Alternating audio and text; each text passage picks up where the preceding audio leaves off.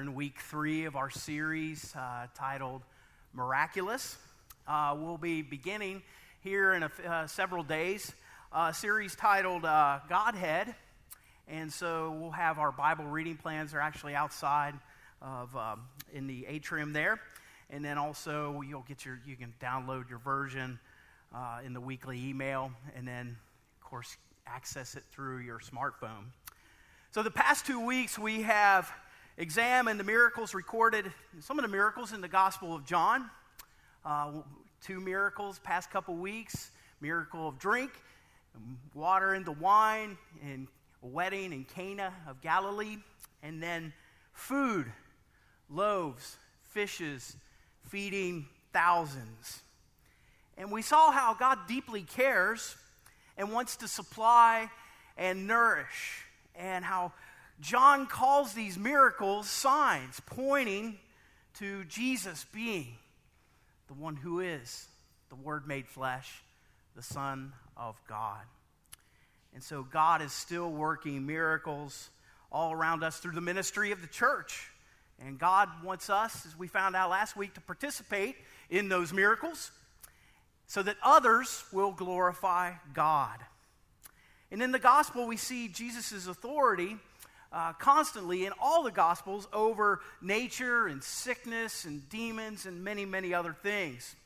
And so today, we will witness the incredible power of Jesus Christ over death and the demonstration of resurrection power to bring back to life Lazarus. You know, before I was a Christian, I never really had heard of Lazarus. I thought it was a department store. And now it's just cool to get into this word. Didn't there used to be one over there? And so, John records this incredible resurrection, and it shows the fulfillment of the Lord's promise to all who believe in his name. And he called Lazarus out of the grave and restored him from death to life. I would guess that most of us have lived through the death of a loved one. We have our heart grieve of someone we dearly love when they pass away. And we've all wondered what comes next. And I would guess that many of us have thought about our own death when our body ceases.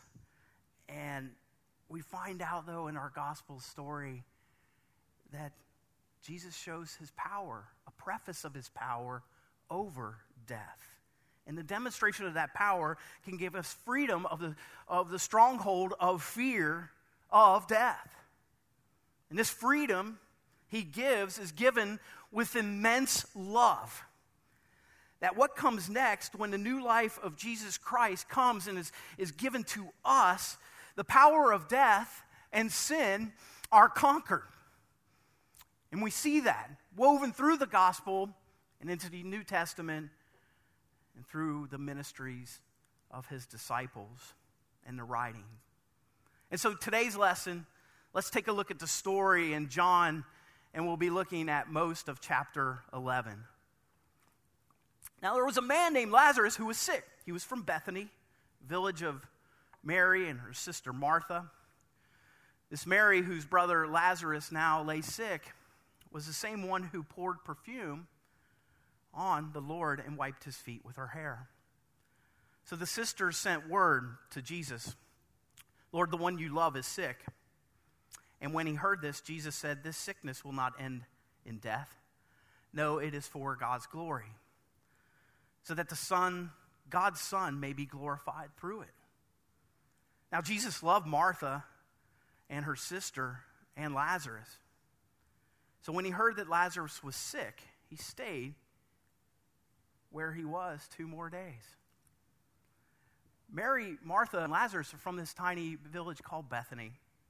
And Bethany was just across the Kidron Valley from Jerusalem, not far from the Mount of Olives. It was about 2 miles walking distance. The 2 sisters and their beloved brother loved Jesus, and they practically adopted him. And he would stay there when he would visit Jerusalem, going in and out. And Bethany It was just a place that he rested his head. But that day, something went wrong with Lazarus. He's sick. It's not just a cough, cold, or a stomach ache. He is very, very ill. And the sisters send a word through some type of message, maybe through a messenger. And it's interesting that they describe Lazarus as the one whom you love. And they say that to Jesus. And he did love him. He was literally like a brother.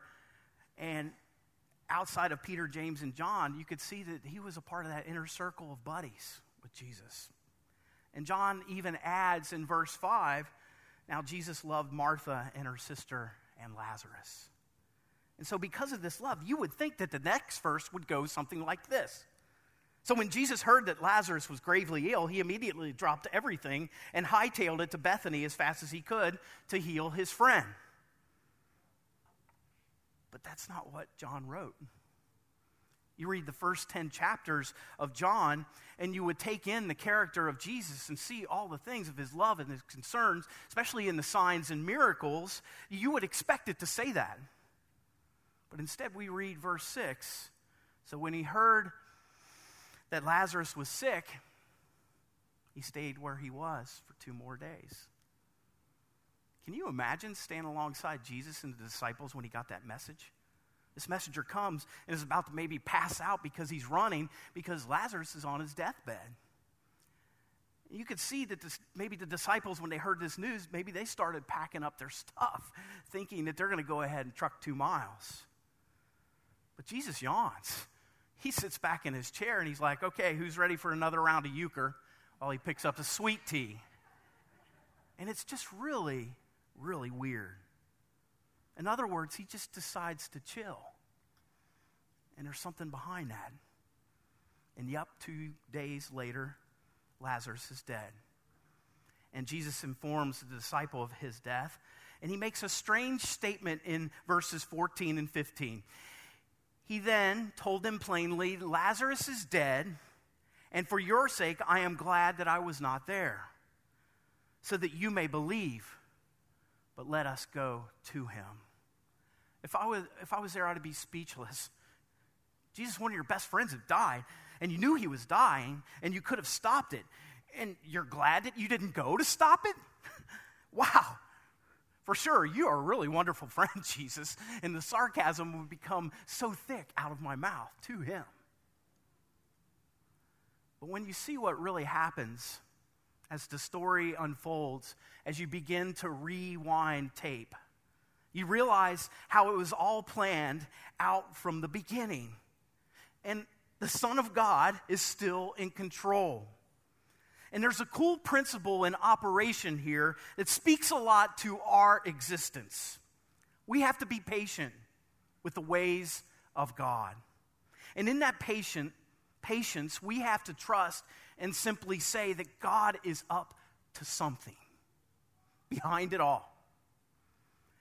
Jesus knew that tragedy would be turned into triumph. And whenever God waits or procrastinates, we think, whenever God doesn't do what you think he ought to do, when you think he ought to do it, the way you think he ought to do it or when to do it, my friends, God's up to something very, very special in our lives. In fact, it could blow your reality away. And Jesus gives clues. The first reason why God waits, the first clue is that Jesus gives is found as he first hears of Lazarus' illness. You go back to verse 3, he said, when it says, when he heard this, Jesus said, this sickness will not end in death. No, it is for God's glory, that God's Son may be glorified through it. There's 3 words that not only tell us why God waits, it tells us why God does really everything. In fact, these words actually tell us the single most important thing in the universe. And those 3 words are this: for God's glory. Glory is a beautiful word. Glory is as fun to say as the word miracle. Why? Because it's the derivative of miracle is glory. And glory shouts out, he did it. He did it. He is renowned. He is in control of everything, and he deserves and he is worthy of all praise. Glory to God is greater than anything, especially when it comes to defeating two arch enemies, sin and death. And so let's look at this conversation with Martha, John 11, 17 through 27. Listen to this glory. On his arrival, Jesus found that Lazarus had already been in the tomb for 4 days. Now, Bethany was less than 2 miles from Jerusalem, and many Jews had come to Martha and Mary to comfort them in the loss of their brother. When Martha heard that Jesus was coming, she went out to him, but Mary stayed at home. Lord, Martha said, if you'd have been here, my brother would not have died. But I know that even now God will give you whatever you ask. And Jesus said to her, your brother will rise again. And Martha answered, well, I know he will rise again in the resurrection at the last day. Jesus said to her, I am the resurrection and the life, and the one who believes in me will live even though they die.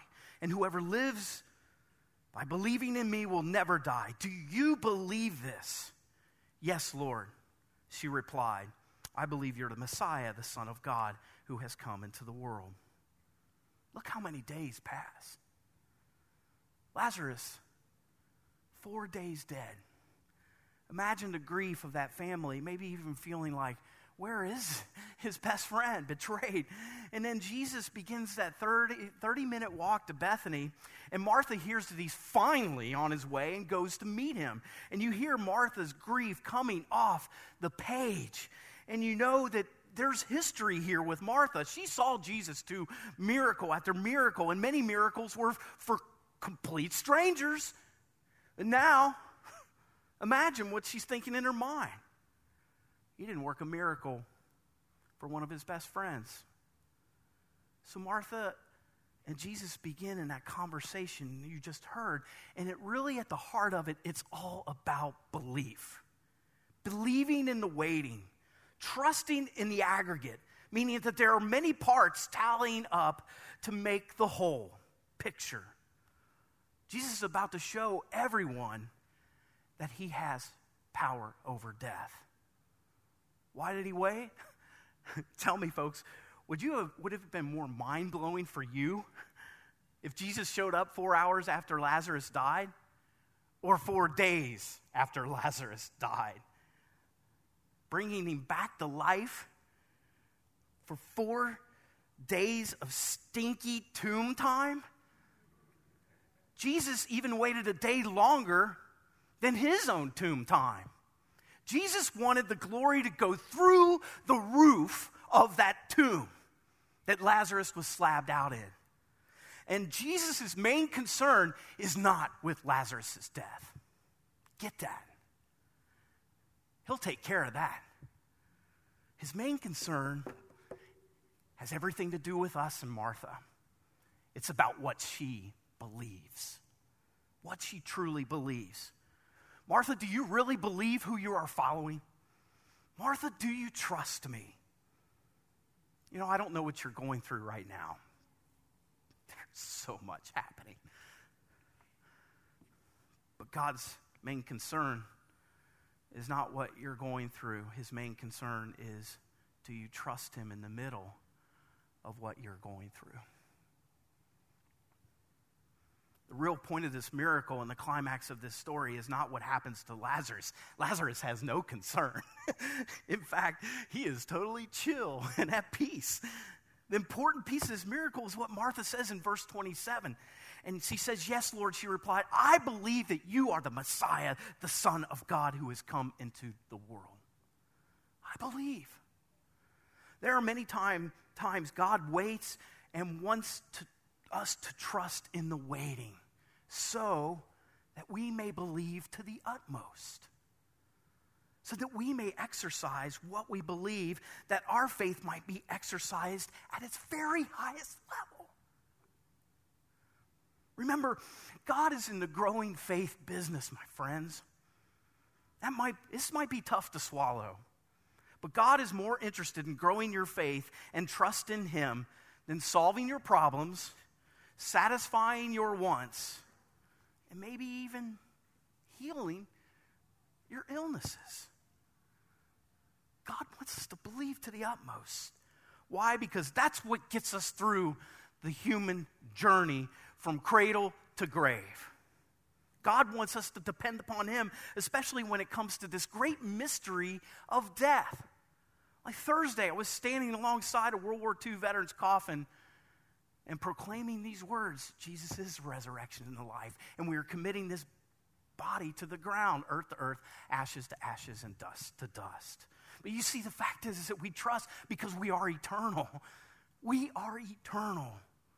And sometimes we don't understand. And we don't see beyond the dimensions that are around us. And that's why we often maybe respond the same way Martha did. But see, let's watch what happens next. Glory. John 11, look at these words. I mean, the rushing, the heartbeat, the pulse. Listen to this. Jesus, once more deeply moved, came to the tomb. It was the cave with the stone laid across the entrance. Take away the stone, he said. But Lord, said Martha, the sister of the dead man, by this time there is just bad odor, for he has been there 4 days. And Jesus said, did I not tell you? If you believe, you will see the glory of God. So they took away the stone. Jesus looked up and said, Father, I thank you that you have heard me. I knew that you will always hear me. But I said this for the benefit of the people standing here, that they may believe that you have sent me. And when he said this, Jesus called in a loud voice, Lazarus, come out. The dead man came out. Hands, feet wrapped with strips of linen and the cloth around his face. And Jesus said to them, take off the grave clothes and let him go. He did it. Glory, renown, resurrection, power that we just sang about. Jesus could have prayed silently, but he prayed openly. He prayed out loud with faith and glory in his voice rising in the air. Why? Because he wanted everybody to understand that what he was all about. He was not just doing another magic trick, not just another miracle. This was to glorify God and fortify the people's faith and our faith. Resurrection power raised him. It showed the preface of his own victory over the tomb, his victory over death, and his resurrection. And that's what Jesus gives us, victory over death. You know, I would trade my car and my house to have a front row seat right there from that tomb. Wouldn't you? Lazarus, come forth. Man who was stiff dead, odor-ridden, life over, spirit gone, had the unthinkable done to him. The totality of Lazarus heard that call. Resurrection and life happened. It made his heart beat again, his blood pump through his veins, his eyes pop open. Well, he's probably only could see linen strips. This was not a Frankenstein project. No, this is resurrection power coming to show glory to God to the utmost. And it's awesome. You sit back and watch that. Is the glory of Jesus Christ revealed. And what happened? Don't miss this next thing that happened. It says, many Jews, therefore, who had come with Mary, had seen what he did, and they believed in him. And you know, Lazarus became a celebrity that day. Everybody wanted to see him, and he just was dead, and he just came back to life, and now like, boom, celebrity. And he should. Maybe even people want their picture taken with him. Check out his grave clothes, maybe even the autograph. Hey, man, is your hand unstiff? Sign this. Sign my forehead. And you think I'm making that up. Listen to what happens a few days later. If you read chapter 12, you see it says, when the large crowd of Jews learned that Jesus was there, they came not only on account of him, but also see Lazarus, whom he raised from the dead. You see what is happening. People are coming from miles around to see this guy. And he's telling everybody what Jesus had done for him. And it was all for the glory of God. And the Pharisees, you read that in chapter 12, they didn't like it. They wanted to silence Lazarus. And as a matter of fact, I think they were going to put a hit out on him. And you know, that's hilarious. It does say that they were going to kill Lazarus. Let me ask you a question. You think Lazarus was scared about that? He go, I've been there. I've done that. You can kill my body, but you can't kill me and the message that's living in me or what Jesus did. I have eternal life because of him. You see, this is important. I think Lazarus actually died to death. Lazarus kept right on sharing his story. People kept right on listening. People kept right on believing, glorifying God. You know what? Like the chief priest, the world will do that. Try to take our faith and our belief and diminish it. Oh, you're just worm meat. You don't have a soul. No. Baloney. Resurrection power. So many specifics to this. John writes about it because it happened. You believe it? You know, for the past several months, death has always been before us. And death's name's been virus, corona, COVID-19. Virus news today seems like it's always out to strike fear into people, especially in the beginning of this pandemic. You see, you know, what's going on in Italy and what's going on in New York, and death has never really been a real threat for all ages. Has it like this? It lurks in the now. But I tell you what, it's powerless over you when you believe. You see, we have to unbind and live. This miracle is a sign and promise to all who believe in him, even though they die, and those who live and believe will never die. Therefore, we can put death behind us. Like Lazarus, we can die to death. And Jesus told the people to unbind Lazarus, to let him go. Jesus Christ calls us, the Son of the living God, to be freed from the bondage of sin and death. And we must always remember that Jesus loves us perfectly. And his miracles, his death on the cross, his resurrection is all about perfect love. And all of this ministry, his death, resurrection, and the power of the Holy Spirit proclaims to us that that perfect love can cast out all fear. All fear that can try to embed itself in us. I believe Lazarus and all who witnessed this miracle died to death. And I'm going to ask you to do that today. You could say that Lazarus died at the age of 40 and he was buried at the age of 80. Let that sink in a little bit. He died to death. And God wants to unbind us. This chapter shows God's glory and our faith always go together solidly. And when we choose to believe God, even when everything and everyone tells you not to, when you choose to trust God, even when you can't see him, feel him, or hear him, God is glorified. And it's like ripping off those stinky grave clothes. And we have to do that. We have to. You know, there was a great substantiating quote by Peter, and I think he got it because he saw it, and I think Peter definitely died to death. If you read 1 Peter chapter 1, 3 through 9, it says this, and this is from Eugene Peterson's translation.